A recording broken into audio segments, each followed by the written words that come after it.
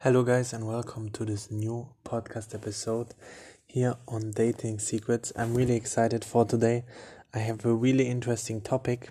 I was thinking like the last 3 minutes what I want to talk about, and I came up with a really interesting topic. And I want to talk about we are on a dating podcast. So, of course, we are going to talk about this, but one thing I just wanted to to talk about is what are the prerequisites to you should actually do, like the steps you should take before you actually consider going out, or what are the prerequisites you need to have in your life ready and stable in order to actually have success, in order to be able to have success. For example, let me start with this. If you don't have any money, if you're broke, if you don't have a job, or maybe you're still in school, then it's different. But if you're out of school and you don't do anything, you don't have a job, you don't have money, no one is supporting you, or nobody, maybe even your mom is supporting you or your parents, but they shouldn't. The thing with that is you should get rid of that problem first, okay? The most important thing is to have a structured life, okay? People always complain about working and this and that.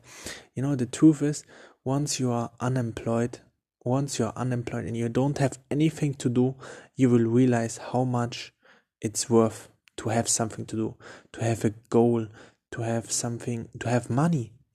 How amazing is it to have money? I love having money.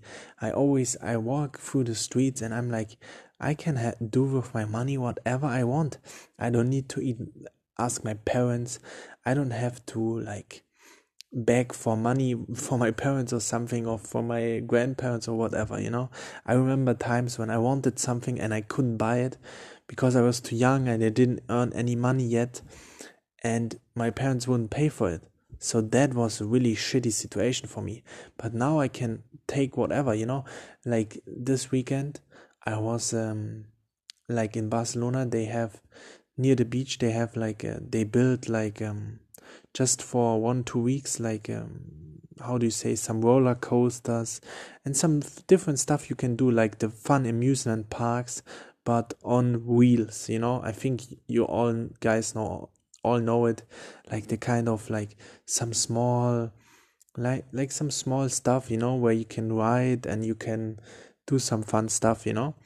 And the thing is, I always loved this kind of stuff as a kid. I loved it. And I always wanted to go on everything. And my parents were like, no, you can only choose like this or do that. Oh no, you're not allowed. No, you don't get the chocolate ice cream. Oh no, you can't go on this ride, you can't do this. And I was always annoyed by that, okay? So this weekend I was with my girlfriend there, and we went and I love one fact. This sounds fucking stupid to maybe a lot of you guys, but what I love about my girlfriend is as well that if she wants to do something, she will just do it, and she doesn't give a fuck on the price, and that's something really refreshing. Because what I realized with my family, it was a lot, I don't know about you guys, but for me, when I was young, it was all about the price. How much does it cost, instead, when I go somewhere and I say I want to drive this, then the first question is how much does it cost? I don't give a fuck what it costs, okay? I want to ride it. And if I want to ride it, if I want to go on this roller coaster, I don't care if it costs me 5 years or 10 years, I'm going to do it, okay? And with my girlfriend, it's the same. She never asks me about prices. She never asks how much does this cost? How much does this cost? We go eating. How much does this? No, she never looks at prices, and I love it. It's so refreshing because I don't know this from my parents. And that's one thing I realized when they were there. Maybe it's not the right podcast to talk about this, but what I realized with my parents is that they were always talking about money, always talking about prices. Oh, this is cheap, this is high, this is cheap, this costs a lot. I don't give a fuck what it costs, If I want it, I want to get it. And that's how we come back to the topic, okay? If you're broke, you can't go on a date with a girl and take her to this kind of parks and go with her on some rides. We went on some crazy rides with like 30 meters into the air, and we are like doing saltos all the time, and like it was fucking crazy. But you can't do this kind of stuff if you are broke. You can't do amazing dates. You can't go out if you are broke. You can't take the girl to the rooftop bar if you are broke. You can't even like do anything. You can't go eat. You can't go pay drinks. You can't go party. So if you don't have money, your means of meeting new girls is extremely limited, okay?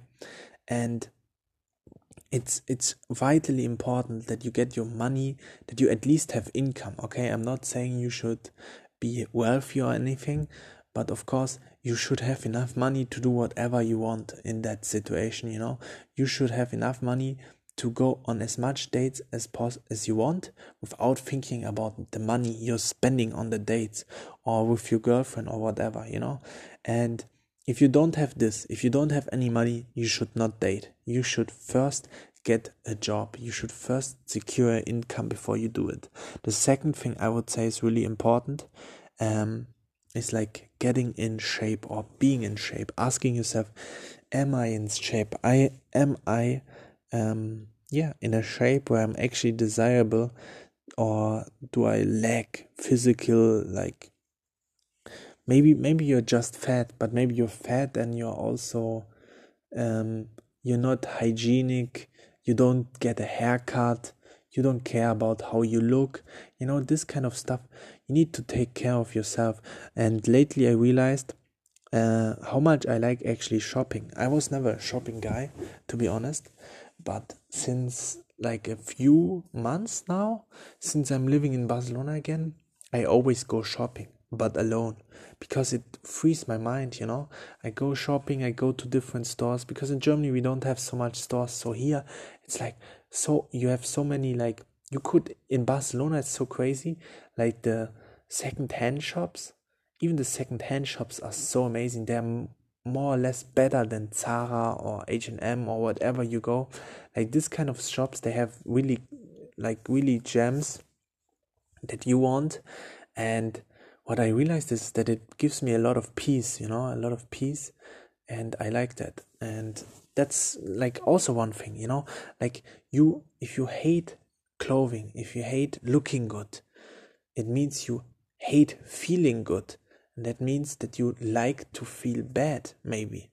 If you're not in shape, if you're just lazy as fuck, lazy because you don't want to work, lazy because you are maybe overweight, or maybe you're not overweight, but you don't do any physical sport.